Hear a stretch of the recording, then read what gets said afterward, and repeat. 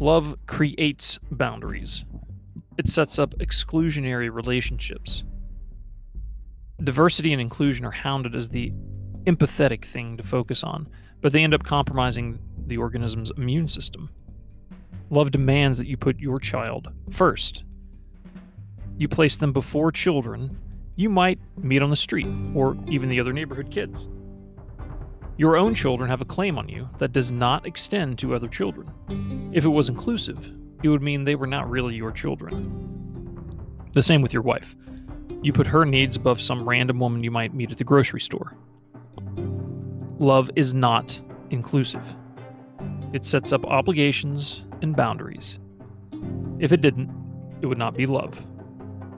Those you love have a claim on your time. They have a claim on your attention. They have a claim on your strength and treasure. If you show preference toward random strangers, you are not displaying love. You are hating those you are supposed to love. However, this boundary does not surround the totality of your obligations. You are still kind to strangers. You still show hospitality. You owe something to your place of work. But it is the exclusionary boundary of your family that provides the other obligations their context. It provides a base of operations, a fortress, from which to do all of these other things. Guests are still allowed inside the fortress from time to time, but they are guests.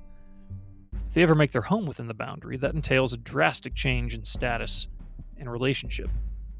An adoption, a marriage.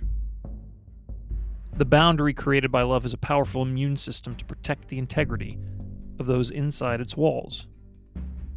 Guard it well.